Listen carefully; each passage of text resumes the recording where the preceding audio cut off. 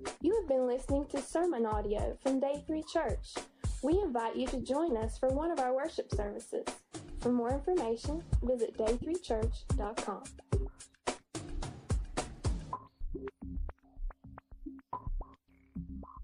Good morning.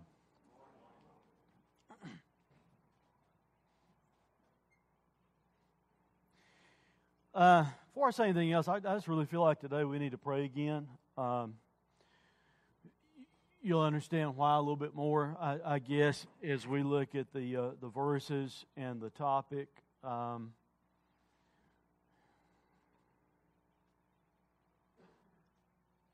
have a fear, and it's not just Lynn Parsons trying to have a fear, but people like Billy Graham and others down through the years have even came up with statistics and thoughts as to how many people who attend church and think they're saved are really saved and really going to heaven. And that's kind of what the passage deals with today. So I want to tell you up front, I'm not trying to make anyone unnecessarily doubt. At the same time, I want to tell you up front, I would hate for anyone to be surprised when they stand before Jesus thinking that they're going to heaven. And then Jesus say the words that we're going to look at today, I never knew you, depart from me. Let's pray. Father, I pray this morning to begin with, you give me clarity of thought. And Father, I pray you give us open hearts and help us, each one, God including myself, that we would evaluate the relationship that we have with you. Father, if it reveals to us that potentially there's no real relationship, then give us the transparency and the honesty to deal with that. Father, if it reveals that there's a relationship, but maybe some issues that we aren't listening to you as we should, not applying your word as we should, then God, speak to our hearts. Father, if it reveals to us that we know for sure, without any doubts, that we have trusted Christ and all that means, and know without any doubt that we have an eternal relationship with you, then Father, maybe do two things for us today. Help us to celebrate the fact that we know you, but burden us at the same time that there are many that do not know you, and many who might be deceived. For it's in Jesus' name we pray. Amen. The series, of course, is Jesus Said It. We're in week 9 of this series, and we have 4 more weeks to go. Reason we're doing it, as I've said each and every Sunday, is that I have this concern, especially in the modern day church in America, that we understand Jesus said a lot of stuff, and in our minds we would say because it's Jesus saying it, we know it's true. But then we fall short of allowing what He said to be significant enough for us to where we apply it to our own lives. I've used this terminology some. We need to allow the words of Jesus to be more than informational. They need to be transformational. We don't need just to say, well, Jesus said a lot of stuff and then act like we can kind of be in take it or leave it mode as to whether or not, we have to really listen and really apply it. And I've said this also in this series, we're not trying to elevate the words of Jesus above the rest of the Word of God, because all of it is God's Word. Yet what Jesus said in the flesh, He said as God in the flesh, and He said a lot of it, a ton of it. He said directly to His followers, directly to His disciples, So maybe that ought to be a wake-up call for us as modern-day disciples. We need to pay attention to what Jesus said. That we need to listen and apply what He said to our lives. Listen to what Jesus said in these verses. Not everyone who says to me, Lord, Lord, will enter the kingdom of heaven, but the one who does the will of my Father who is in heaven. On that day, many will say to me, Lord, Lord, did we not prophesy in your name, and cast out demons in your name, and do mighty works in your name? And then I will declare to them, I never knew you.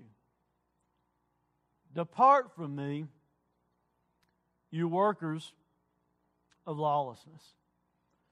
Today's topic is simply this. Jesus said not everybody's going, or everybody's not going, however you want to say it.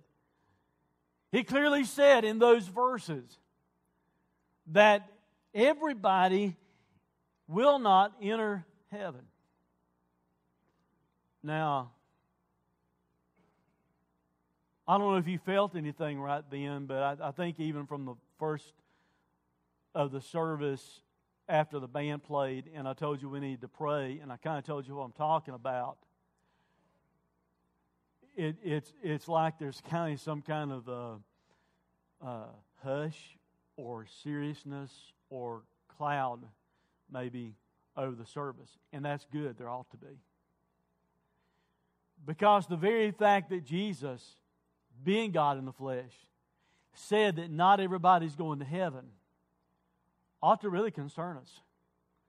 It ought to really cause us to evaluate whether or not we truly know Him as Savior. The fact that Jesus said it ought to be a little bit soul-shuddering for us, you know?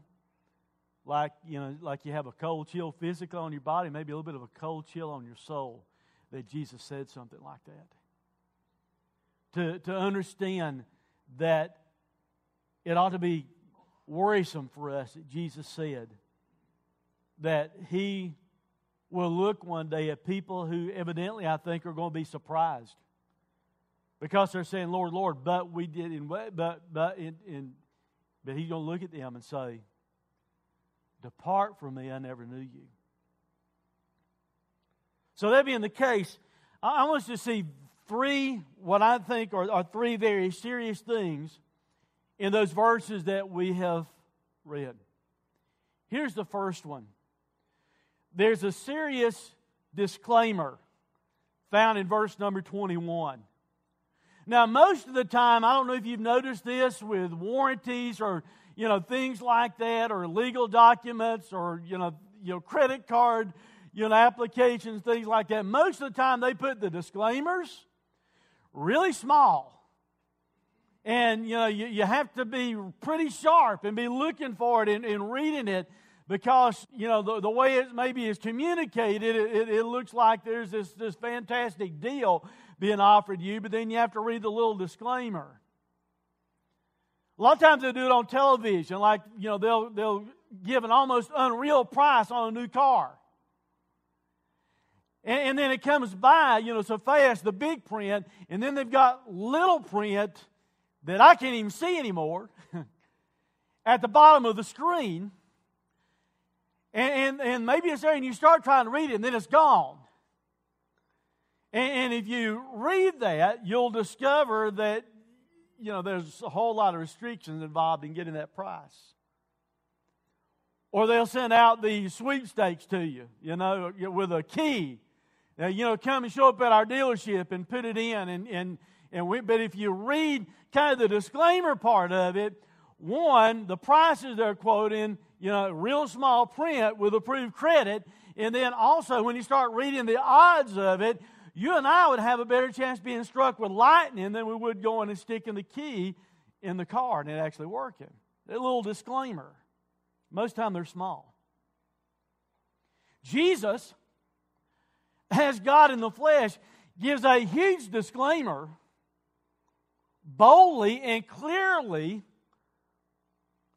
to where not just the people that He originally said it to, but God Himself saw fit to include it in His Word, that people for ages have been able to read it. And we can read it today. This serious disclaimer that Jesus makes. Jesus clearly said, not everyone who says to me, Lord, Lord, will enter the kingdom of heaven, but the one who does the will of my Father who's in heaven. I mean, that's a really, really serious disclaimer that Jesus has given. Now, I'll kind of allude to this probably a couple times in the message or near the end of the message, but when you look at Matthew chapter 7, Jesus is kind of giving a stark contrast to what a real follower and what a false follower looks like, all through the whole chapter. But here, he's just clearly kind of serving notice of this. Not everyone is going to heaven. Everyone does not go to heaven. Jesus didn't say, not everyone maybe might not go to heaven, but Jesus clearly said, not everyone will enter the kingdom of heaven. I mean, he's being really clear. He's not mentioning any words. I mean, I researched it out, just to be sure, and looked at the original words that Jesus used at the time He was speaking it. And the word not, I'm sorry, in case you're trying to find a way around this, the word that Jesus used for the word not means absolutely not. It's an absolute negative. It's not like, well, no, but maybe, It's a complete absolute negative. He says absolutely not. Everyone means exactly what it says. All, every, the whole. That means, everybody that lives is not just going to heaven. And some people, pack that into their theological mindset that somehow loving God will somehow just let anybody into heaven, no matter what's happened. That's the way some people view it. But Jesus says that's not the case. We'll enter. That phrase is really built on two root words. It means into, indicating a point reached, which is talking about heaven, or to come and go. That's what the two words mean. And it's really saying not everyone will attain that. Not everyone will get into the kingdom, the royalty, the rule, the realm of God's heaven. And the word heaven, it can mean the idea of elevation, the sky, but when you read it in the Bible the way Jesus uses it here, it's talking about heaven as being the abode of God, and the implication is eternity. It's what's being applied. Not everybody will go to heaven for all eternity. That's what Jesus is saying. Now that kind of begs a couple of questions, at least in my mind, as I was reading this.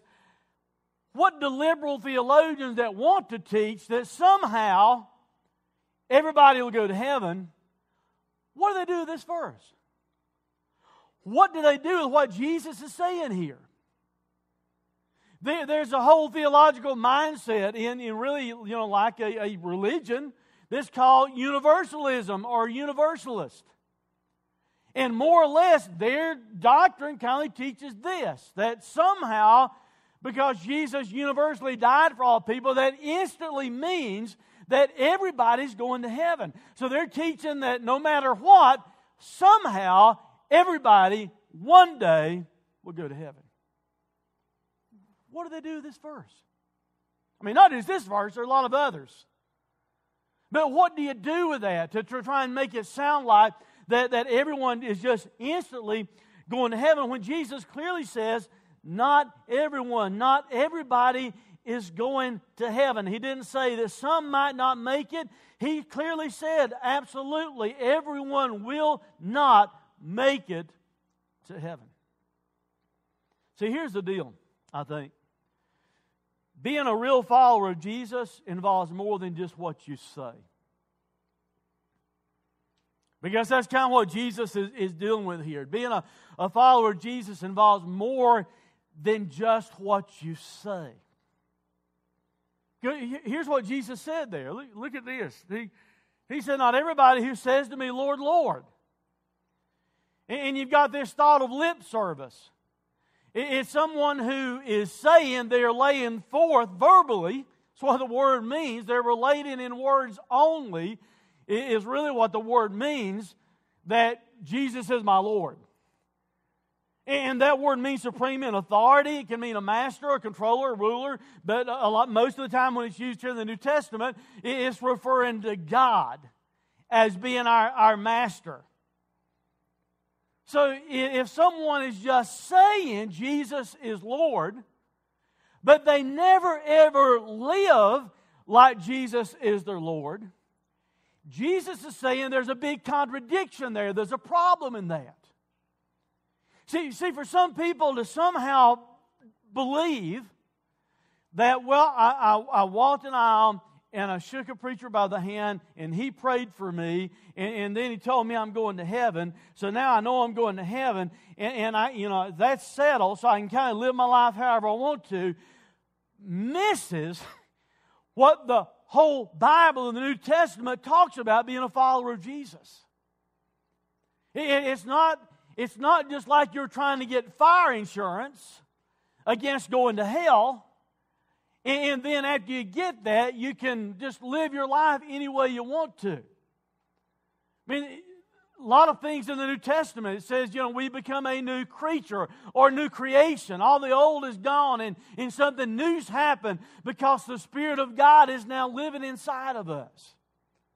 Paul said this in Romans. He says, if you don't have the Spirit of God in you, then you're none of His. You don't really belong to Him. And that's why I'm asking all of us today that we really need to evaluate, because if all you have in your life is that one time, you remember a time that maybe you walked an aisle and someone led you through a prayer, but there's never ever been any transformation in your life, never any change in your life, and if you can live any way you want to without Him being like a heavenly Father and chastising you, Hebrews tells us if He's not chastising you, that you're illegitimate. That's the kind word. The old King James said you're a bastard instead of really being His child. And that's what I'm saying. We just need to evaluate that. And I'm not trying to beat anybody up. I love you guys, and I don't want one day, one, for me to be accountable that I didn't try to be honest and true with you, and two, to see any of you miss heaven. And what that means, and what it means to trust Christ as your Savior. It's more than just giving lip service. It's more than just what we say. Not just everyone that says, Lord, Lord, and the emphasis there is, with it being mentioned twice, just kind of gives double emphasis to it. Not everyone that just says that. In other words, people that just give lip service, but their actions fall short of living for Him as their Lord. That's a problem. Jesus sees deeper. See, we might can fool other people, but Jesus sees deeper than the outside. Jesus sees right into our heart, and He knows whether or not we really have a relationship with Him. Whether we really authentically have said yes to Him. See, just saying, Lord, Lord, without really obeying Him really does this. It breaks one of the 10 Commandments. Look at what's said here. You shall not misuse, and that's the way the NIV puts it, you shall not misuse the name of the Lord your God. The King James said you shall not take, the name of the Lord your God in vain. You know how that has been packaged for us most of the time in the culture that we live in here? You better not say, God, worried you, didn't I?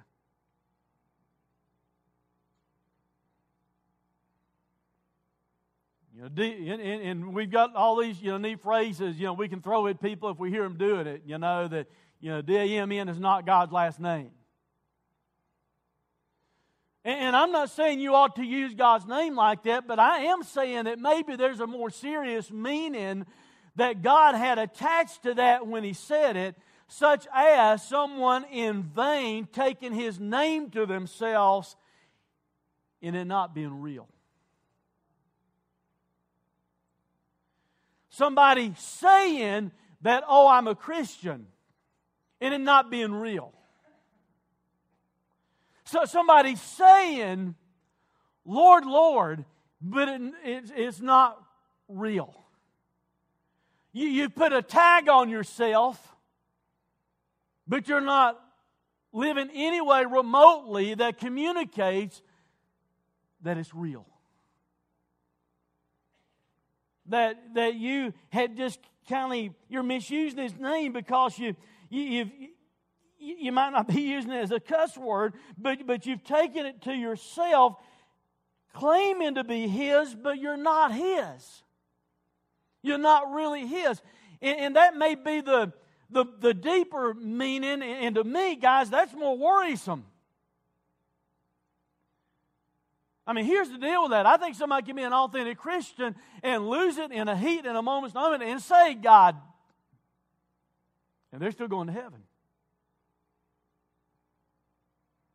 But I think there are people who have deluded themselves also into believing that they are authentic, and they've taken His name to themselves, but it's in vanity that they've done it because it's not real. We live in an area that's inundated with that. I'm sorry. Everybody in Caldwell County is a Christian. Have you ever figured that out? I mean, honest. Anybody I think I've ever asked, very rarely will someone say, no, I'm not. Yeah, I know I'm going to hell if I don't change things. Most people, because, mama took them to church, or daddy was a deacon or a preacher, whatever the case is, or just by association, they went to this church as they were growing up, or whatever they think they are. And I've asked them a little bit further sometimes and said, tell me why you think you are. And they'll give me works-based stuff that does not mean one thing in light of them going to eternity. Or church membership and things like that. Now, I always love it if I can take it a little bit further. I know I've told this before at some point, probably been a while, but years ago I was getting on the elevator in a hospital. And there's this guy there with a florist that's delivering flowers. And I thought, well, I was kind of new in the area at the church I was at the time. Thought I'd invite him, to come to church. And, about that time, another fellow got on the elevator and everything. And the fellow started telling me, well, yeah, but I go to this church over here. I'm a member over here. And then the other guy, I noticed him kind of turn and look at him and everything. And that guy spoke up and he said, well, I pastor that church and I don't know who you are. So I'd like to ask you a few more questions. But just maybe taking His name in vain has some application of what Jesus is talking about today, where people just give Him lip service and they're just saying, Lord, Lord. See, instead of lip service, I think what Jesus longs for all of us is this. Yes, we trust Him in the finished work that He did for us on the cross. That's our entrance way into a relationship with Him. But what He desires is live service out of us, not just lip service. Because Jesus went on there, and He said this, after He talked about lip service, He said, not the people that just call me Lord, Lord, but He says, but the one who does the will of my Father who's in heaven. Not everyone that's just saying, Lord, Lord, is going to enter the kingdom of heaven, is what Jesus says. But the one that does the will of my Father who is in heaven. Let me call time out before we even do the word studies, because I want you to listen closely. I am not saying, and the Bible does not say that you are saved by your own works. I'm going to deal with that a lot here in just a moment, okay? But I want to call time out and be sure you heard that. You don't work your way to heaven. You understand that? You can't. At the same time, I think it is an erroneous doctrine for people to think they can frivolously take God's name to themselves and just say He's their Lord and never live in a way like He's their Lord and never experience any life change, because Jesus here clearly talks about His followers obeying the will of the Father. Now, that's two distinct things. But I just, it wasn't even on my notes, but I felt like I needed to say it like that. Here's what Jesus is saying. When He uses the word but, He means contrariwise, other things. It's not just people that say, Lord, Lord, but, on the other hand, is what He's saying. It's the one that does, and it literally means to make or do in a pretty wide application. It's the person that's really concerned about the will of God the Father.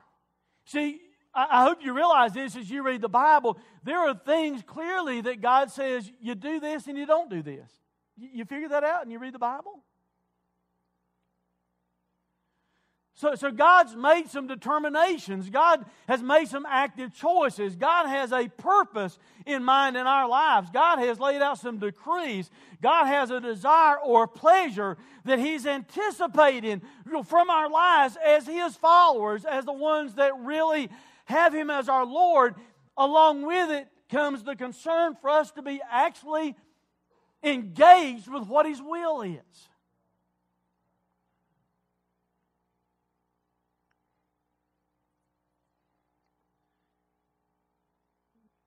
You said the Father's will who is in. And that's talking about a fixed position. God is on His throne. God is in total charge. God is there in heaven, the abode of God. And He has the right as the creator of all the universe. The one that's always been. And the one that will never have an end. God as a creator, I think, and especially the one who loved us enough to send His Son, has the right to have an expectation that if we follow Jesus, we ought to be concerned with what His will is. Do you not think so? That we ought to be concerned with the will of Him. In other words, we're to do more than just hear His Word. Look what James, our divine inspiration, wrote about this. But be doers of the word, and not hearers only, deceiving yourselves. I mean, what good is it, what benefit is it for us to hear the will of God and not ever think we need to do the will of God? And it says we're deceiving ourselves if we take that mentality, that approach. The next chapter, James said, what good is it, my brothers, if someone says he has faith but does not have any works? Can that kind of faith save him? In other words, the kind of faith that simply says, Lord, Lord, and it doesn't have any evidence, any foundation to it that that person has had a life change and that person now has a heavenly Father who they're concerned about His will. He's saying, can that type of faith that completely ignores what God's will is and never ever does God's will, is that authentic faith? That's really what James is bringing to bear. Like I said, all through chapter 7, he's kind of contrasting that. But the point that Jesus is making, He illustrates in the very next verses that John Hart brought a message about a few weeks ago. Because Jesus, right on the heels of the verses we're looking at today, tells a story about two builders who are building two homes that face two storms. And what Jesus basically said is this: one of those men, one of those builders, built his house on the rock. It had a good solid foundation. So when the storm came, and just maybe that's talking, Jesus is using it as a picture of the storm of judgment, since you just had said in that day. We're going to talk about that in a moment. One built his house on the rock, which is Jesus. The other one heard the words of Jesus, but he didn't apply them. So it's like he's building his house in the sand. The guy built his house on the rock, heard what Jesus said, and applied what Jesus said. The one that built his house in the sand heard what Jesus said and did not apply what Jesus said. And when the storm of judgment hits, that house fell because it had a sand foundation. So Jesus says that right on the heels of Him saying this. Not everybody that says to me, Lord, Lord, is going to enter the kingdom of heaven, but the one that does the will, the one that hears and obeys, the one that listens to me. The one that understands it's more than just lip service, but we need to use our lives to serve the one that died for us on the cross, that purchased our salvation. See, when we enter into faith with Him, it's not a thing, thank you, Jesus, now I'm going to live for myself. It'll almost be a thing where we get on our face before Him and we cry and we say, thank you, Jesus. Now I'm going to live for you. Because of what He's done for us. See, to do God's will implies a relationship with Him. I have to have a relationship with God for me to understand what He's communicated to me, for me to understand what His will is. And there is an expectation upon the lives of believers for us to actually do the will of the Father. I did a message a year or so ago, I guess, and I was talking about how we do need to think about sin in our lives. And we had this young girl that was well-meaning and everything, and about her mid to late 20s, and she was of a different kind of doctrinal type foundation in her life, and she wrote some notes, and I don't know if she meant for me to find them, but I found them, laying in the chair. And it was kind of things like, well, why would God want me to look and think about my sin? He would not. He wants me just to look at Jesus. And while I understand that sounds all sweet and kind and everything, but I'm telling you, I need to be aware of sin in my life. Because I need to be following Him.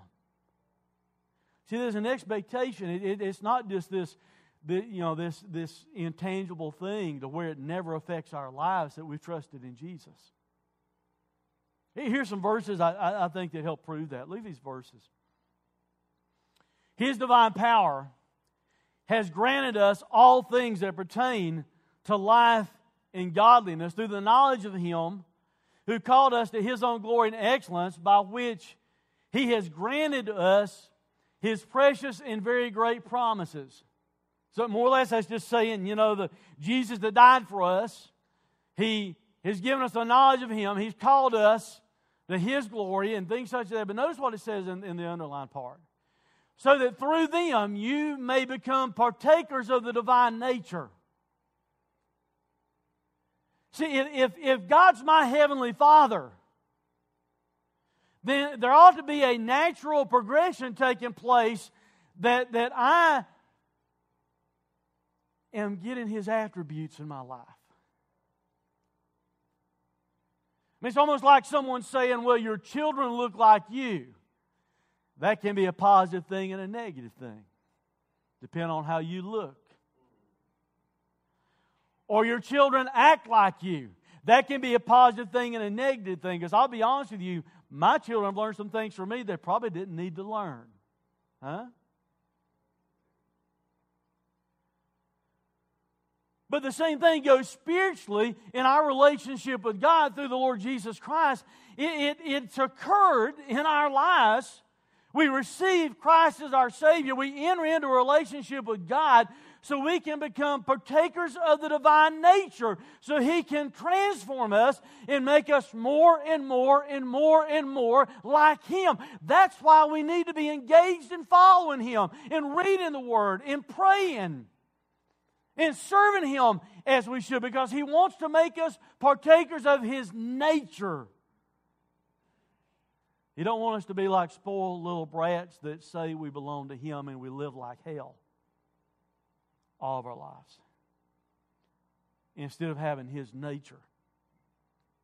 Having escaped from the corruption that is in the world because of the sinful desire. Look at this next verse. So as to walk in a manner worthy of the Lord. So in other words, if I've trusted Him, that doesn't mean that since I've trusted Him and I've said, Lord, Lord, that I'm free to walk in a way that dishonors Him. Or I'm free to walk in any old way I want to walk, live my life in any way I want to live my life. But because I've trusted Him, I need to be walking in a manner, living my life in a manner, being concerned about His will, in a manner that's worthy of the Lord, fully pleasing Him, bearing fruit in every good work. Do you see that? See, that confuses people. He's not saying we're saved by good works, but I think he is saying this. Because we're saved, we ought to have good works. We ought to be like a fruitful tree that pops some fruit out on us. You know, a tree, I grew up in an area of Willis County that has apple orchards all over the place, and you can watch it go through a process, and, you know, the trees get water and sunshine and everything like that, and it gets in a flower and mode, and then you see these little knots start to come out of them that, you know, if you've never seen it before, you might not realize are apples, and then there's this growth process, continued sun, water, and things like that, and eventually it becomes, you know, this nice looking apple that you can eat, some fruit that's there. In a similar way that ought to happen in our lives spiritually, to where His sun shines on us, the S-O-N, and He's watering our lives through His Word, and through that we're like fruitful trees, and things pop out on our lives that give evidence that we really know Him. That we have good works in our lives, not in order to be saved, but because we are saved. No one is saved by their works. I'll say more about that in a moment. But we are saved so that we can work for Him. So that we can be concerned about His will. Jesus gives a serious disclaimer. And the reason He gives it is because there's a serious day on the way. A serious day. The next verse, verse 22, He said, on that day, specific day, many, not just a few. Is that not a little bit worrisome? Many, on that day, many will say to me, Lord, Lord. See, Jesus has just said not everyone's going to heaven. And many in that day are going to say, Lord, Lord, but I did this and I did that. Did we not prophesy in your name? And cast out demons in your name and do many mighty works in your name? How can you tell us we're not going to enter the kingdom of heaven? Look what we've done.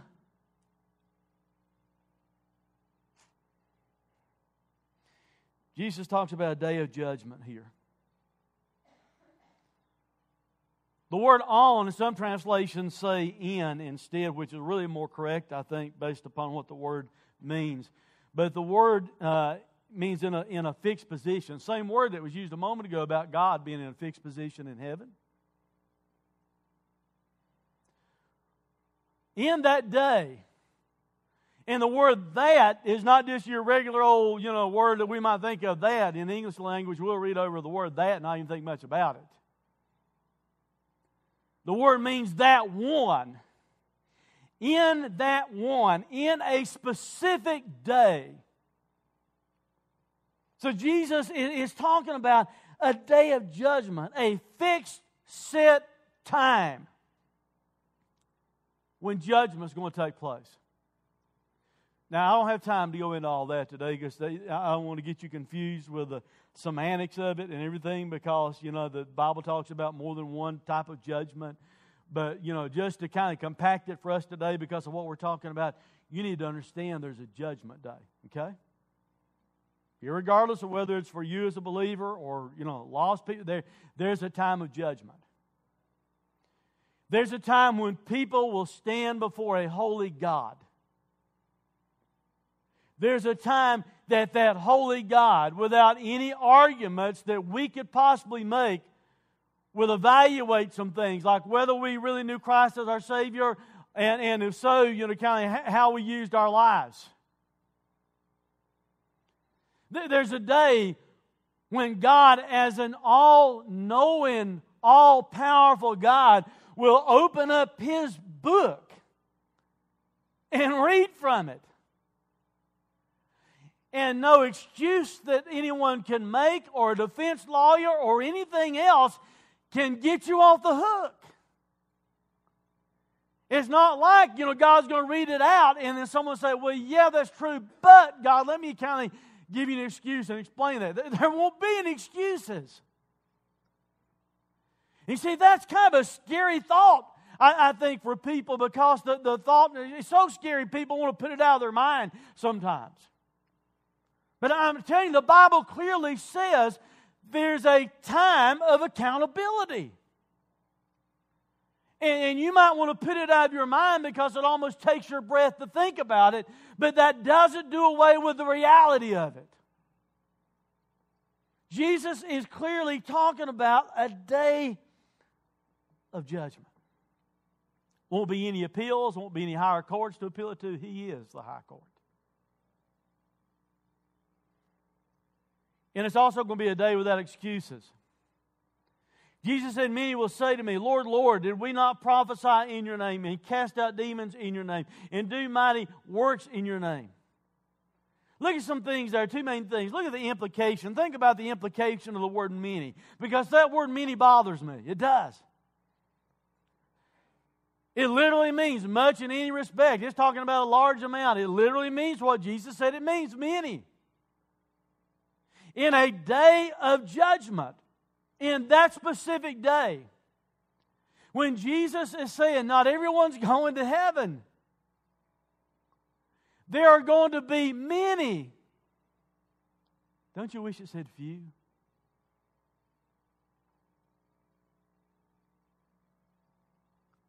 Don't you wish it said nobody?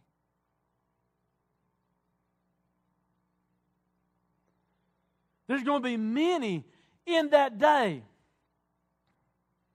that's going to say some things.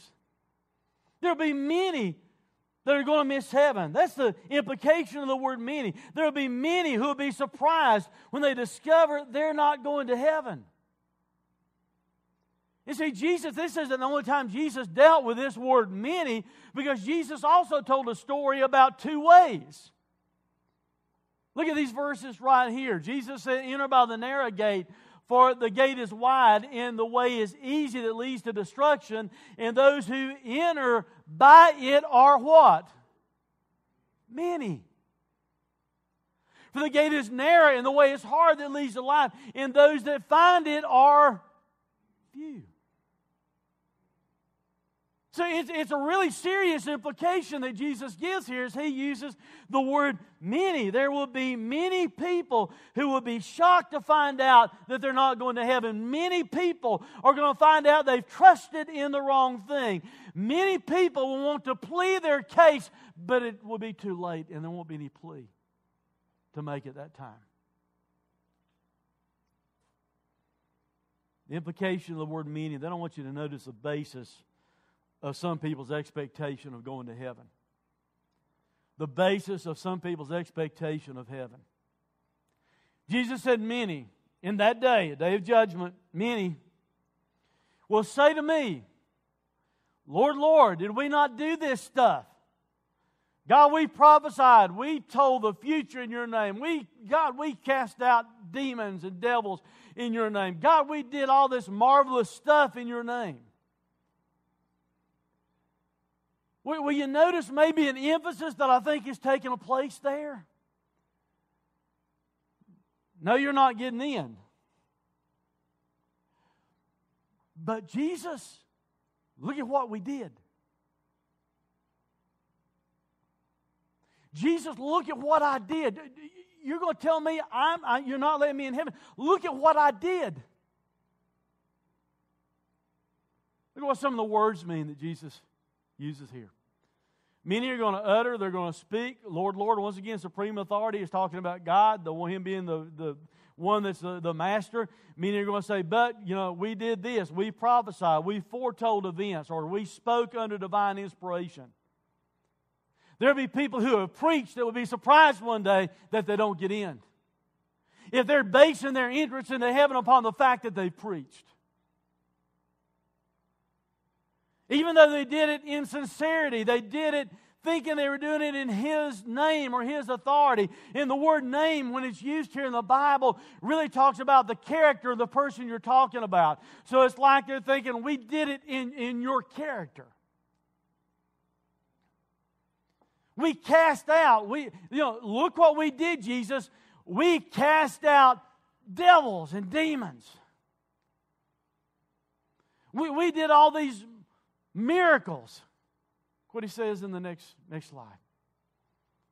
We cast people out in your name.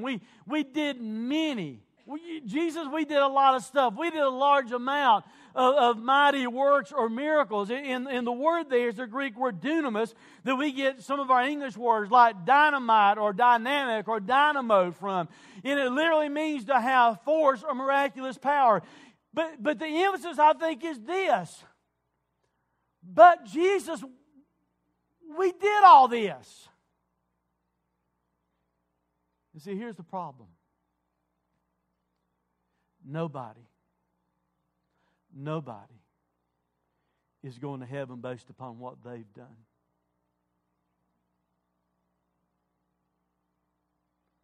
It doesn't matter how many times you think you foretold the future or preached under divine inspiration. That doesn't get you into heaven. It doesn't matter how many times you think you won a victory over demons and devils. That doesn't get you into heaven. It doesn't matter how many mighty works you think you have done. That does not get you into heaven. There is only one work that has ever been accomplished that is sufficient for you and I to be forgiven. And that's why when Jesus died on the cross, He shouted, "It is finished." Period. It is what Jesus has done on the cross is the only basis for anyone to enter into heaven. And I'm just afraid that in that day that Jesus is talking about, in a day of judgment, there are going to be some people who are dependent upon the wrong stuff, and they're going to be saying, "But I did this, I did that, I did all these dynamic things for you. And Jesus, I was doing it all for your benefit. Look at what I've done. How can you tell me that I'm not getting into heaven?" And the point is that just doing something for Jesus doesn't get you into the kingdom of heaven.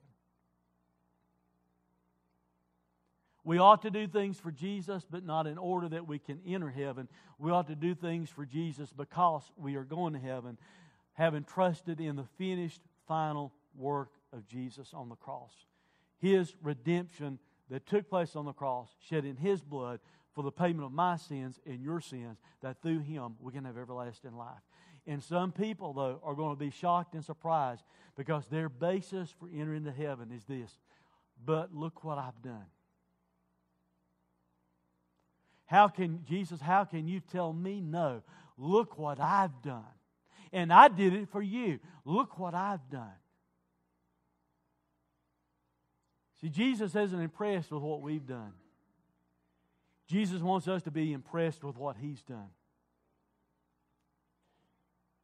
Jesus isn't impressed with our own perceived good works. Jesus wants us to be blown away by how great He is, by His glory, by His grace. That we, as undeserving as we are, who can never save ourselves, by the amazing grace of God can enter heaven because of the finished work of Jesus on the cross. That's the basis for entering heaven, not saying, "But I did this, and I did that, and I did this." No one is going to heaven based on their own works. It's only what Jesus has done that's sufficient. Now, don't take my word for it. Look at these verses. Yeah, we know that a person is not justified. No one is made just like they have never sinned by the works of the law, but through faith in Jesus Christ. So we also have believed in Jesus Christ in order to be justified, to be made as though you've never sinned before God. How? Not by your works, but by faith in Christ, and not by the works of the law. Because by the works of the law, no one will be justified. Do you think that's pretty clear? I mean, it's like He repeated it, and He repeated it again, and He repeated it again. Look at this in Romans. Now, we know that whatever the law says, it speaks to those who are under the law so that every mouth might be stopped. In other words, if you're reading the law, you're not supposed to have the idea, "Yay, I can do that," and "Yes, sir, I'll do that. God, I'll do these things and I'll get into heaven." Instead, it's supposed to be, "Good night. I don't have any hope.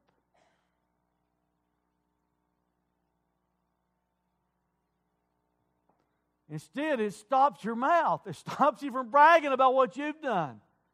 Why? That the whole world may be held accountable to God.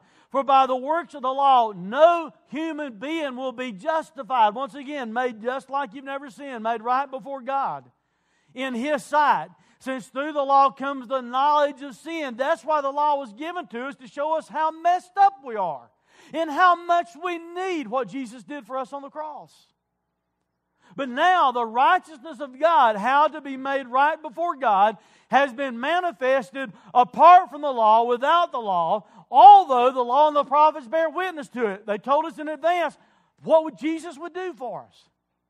The righteousness of God, being made right before God, is through faith in Jesus Christ for all who work. Is that what it says?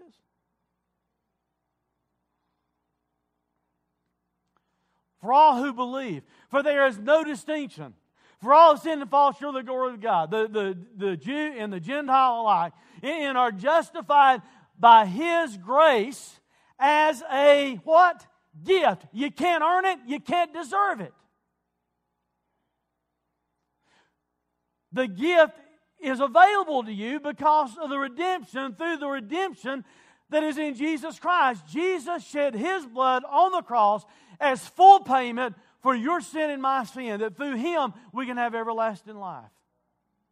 To whom God put forth as a propitiation, in other words, as satisfaction, as all that needs to be done, as that blood poured out on the mercy seat, so to speak. As a propitiation by His blood to be received how? By faith. There is a serious day on the way. It is a day of judgment. And some people are going to be very surprised because they have been trusting in the wrong thing. I was busy. I won't have time for the story, but I'll tell it anyway. I was busy yesterday. Being a good husband, I might get some of you guys in trouble. I was vacuuming, and Becky was vacuuming some, and I was using we bought one of these steam mops a while back, because most of our floors are not carpet. It's like laminate hardwoods and tile or linoleum. So we bought one of these steamers, and I'm running that steamer along, cleaning stuff and everything. Then I hear a knock on my door. So I go to the door, and here's these two guys in pristine white shirts and a black tie and black pants on.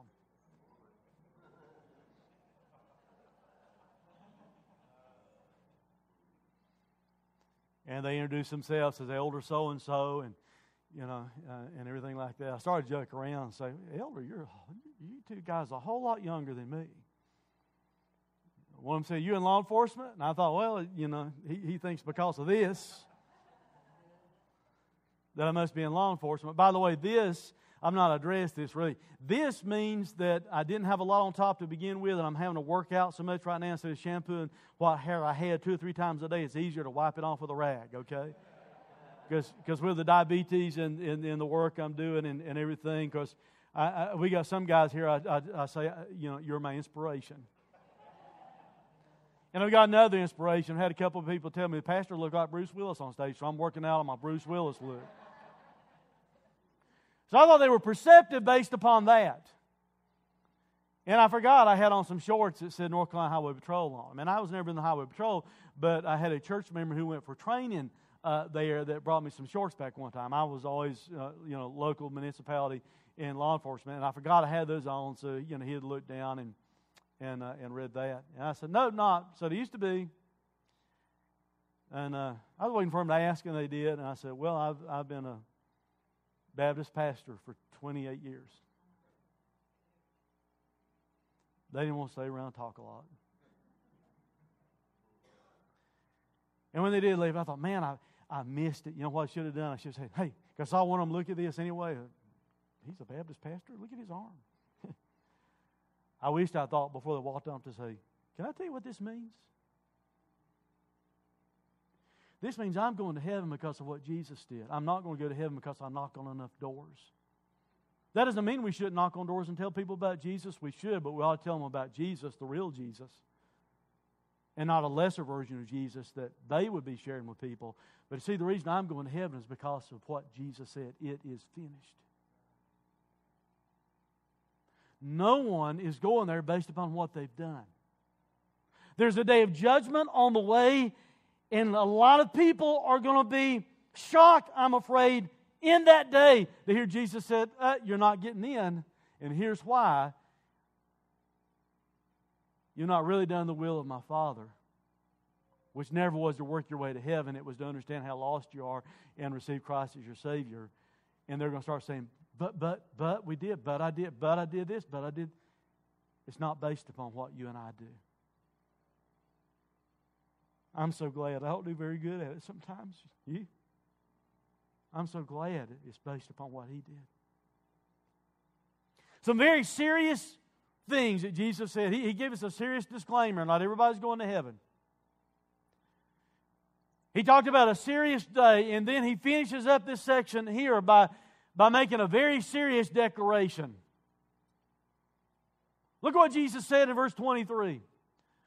And then, when people are making excuses, when people are saying, but we did this and we did that, and then will I declare to them, I never knew you. Depart from me, you workers of lawlessness. Now, two things there. First of all, no relationship, I think, is what Jesus is talking about. No relationship.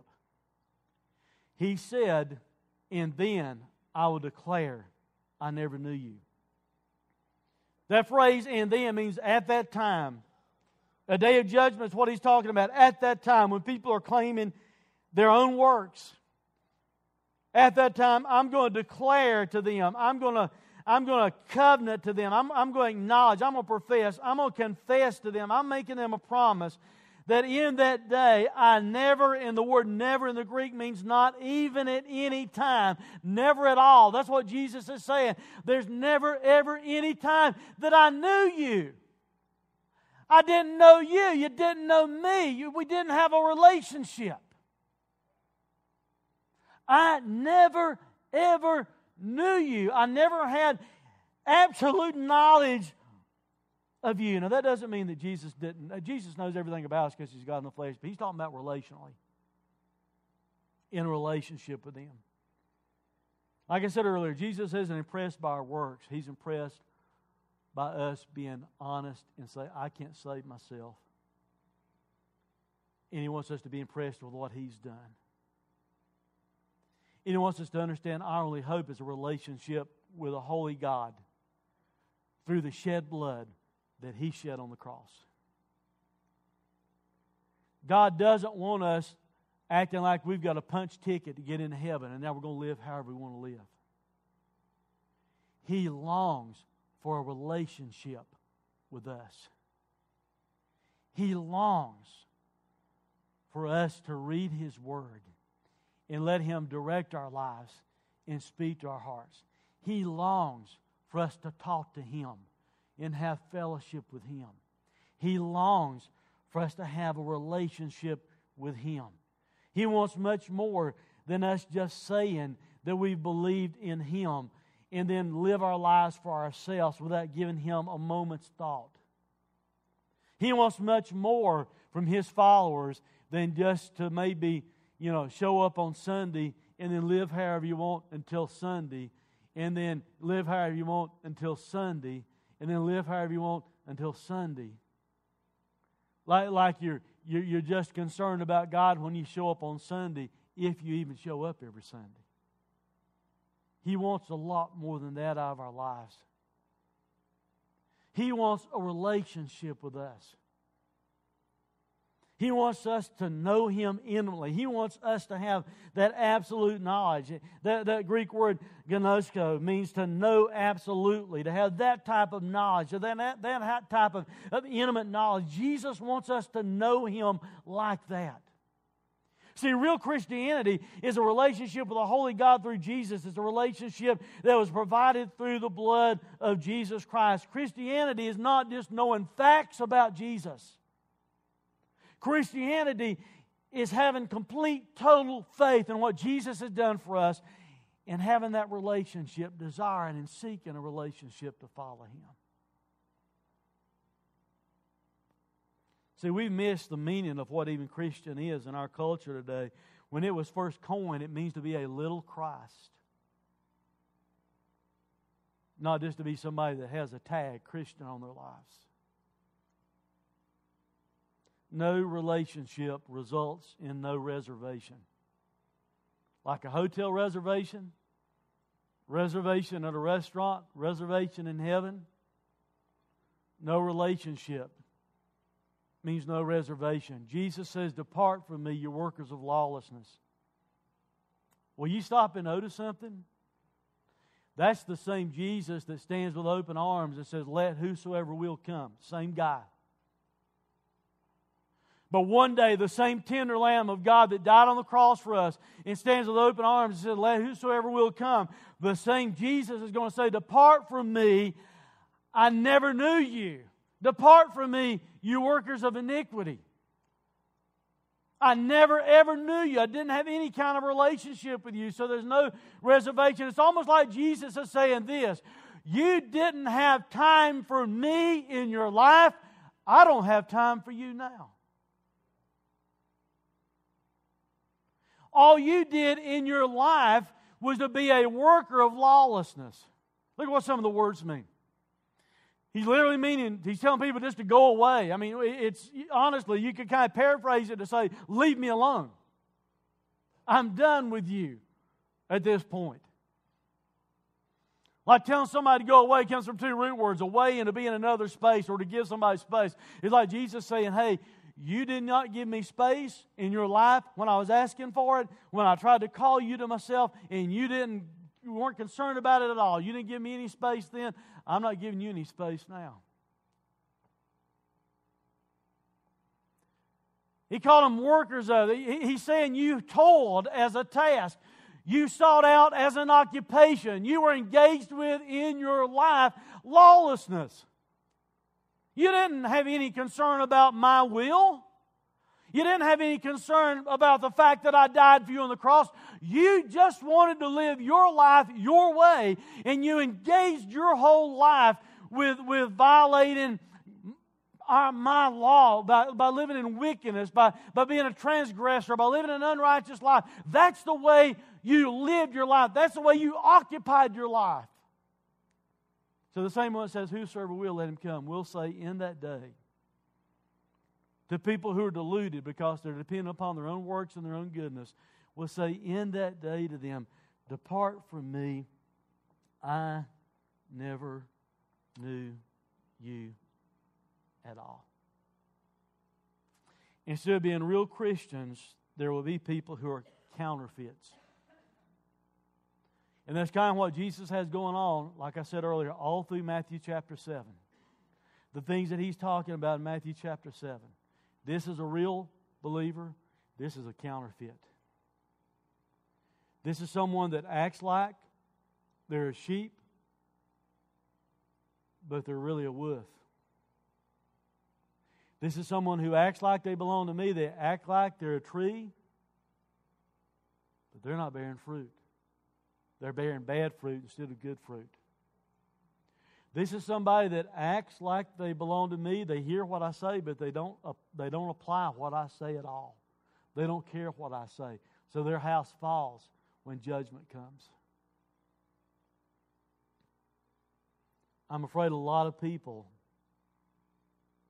have had their minds blinded because 2 Corinthians says this: "And even if our gospel is veiled, it is veiled only to those who are perishing, those who are lost." In their case, the god of this world, talking about Satan, has blinded the minds of the unbelievers to keep them from seeing the light of the gospel of the glory of Christ, who's the image of God. Satan has some people blinded into thinking it's their behavior, it's their good works, it's what they do that will get them into heaven. And in a day of judgment, that's not going to be the case. And guys, I'm telling you, I have a huge, huge concern that there are going to be a lot of people in that day, in a day of judgment, who are going to be shocked and surprised to find out they're not making it. They're not going to heaven because they've trusted in the wrong thing.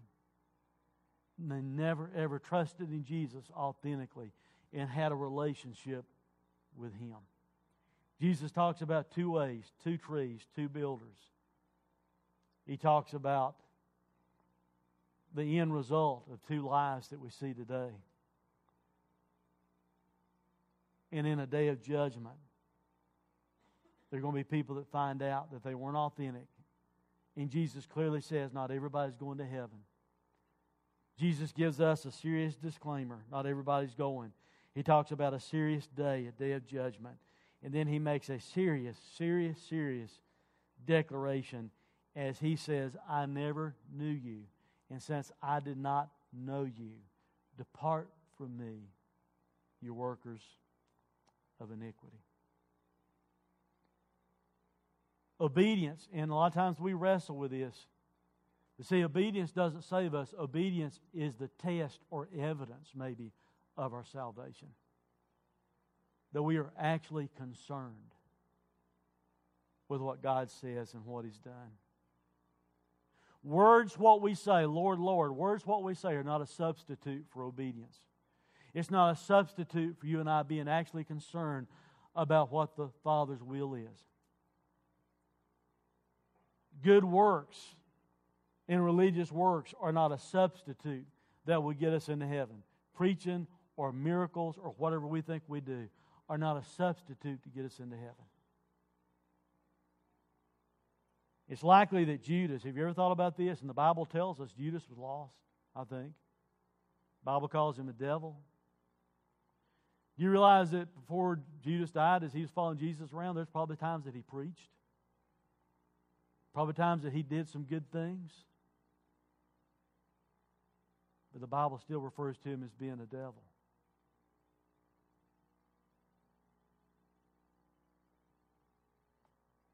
Jesus says, not everyone is entering the kingdom of heaven,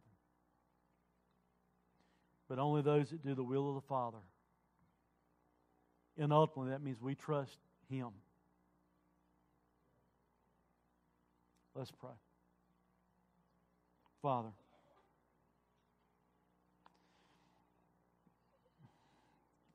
God, I pray right now You'd help us to be concerned and serious and honest before You.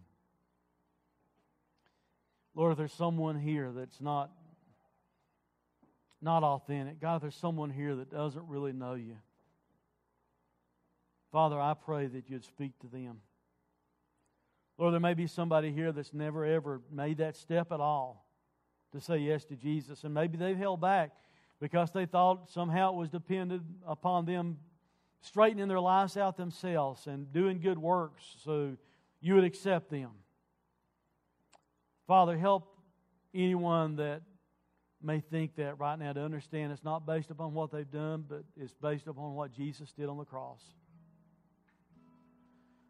Father, if there's anyone here that has just named the name of Jesus and they've been saying, Lord, Lord, but they've deceived themselves, and in vanity, really, they've taken Your name, but they don't know You.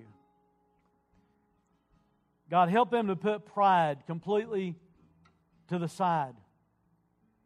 And help them right now to be willing to admit that they've been trusting in the wrong things. Maybe that they've even been living a lie because they've said, Lord, Lord, or they've said they're Christian, but there's never ever been any transformation, any life change. They're not a new creature. They're not ever even concerned with what Your will is. Father, give anyone that's in that state today the honesty and the willingness to admit they need You. God, for the rest of us that know for sure, help us right now to thank You and to celebrate what Jesus did for us. God, maybe during the invitation we need just to get on our faces and thank You. But at the same time, as I prayed earlier, burden our hearts for many around us who are not going to heaven unless they trust in Christ authentically. For it's in Jesus' name we pray. Amen. God speaks to your heart. We invite you to come. It's real easy at a time like this, if you've had the perception, the persona of being a believer, and yet now you really wonder. I tell you what, I would rather throw that aside and put pride aside and know for sure. My oldest daughter, Jessica, when she was 5, knew the words to say. When she was 8, she broke down at the table when we were eating dinner crying, and I asked her, what's wrong? She said, Daddy, I don't want to go to hell. So even though she knew the words to say, it wasn't real with her until she was 8 years old. And that's what she had to admit. If you're in that place, I wouldn't leave today. I wouldn't let pride keep me back. If you know you're saved, thank God, celebrate as they sing. Maybe come and pray for lost friends. As God speaks to your heart, please come. You are listening to sermon audio from Day 3 Church. If you have any questions about God, faith, or our church, email us at info@day3church.com. And for more information, find us on the web at day3church.com.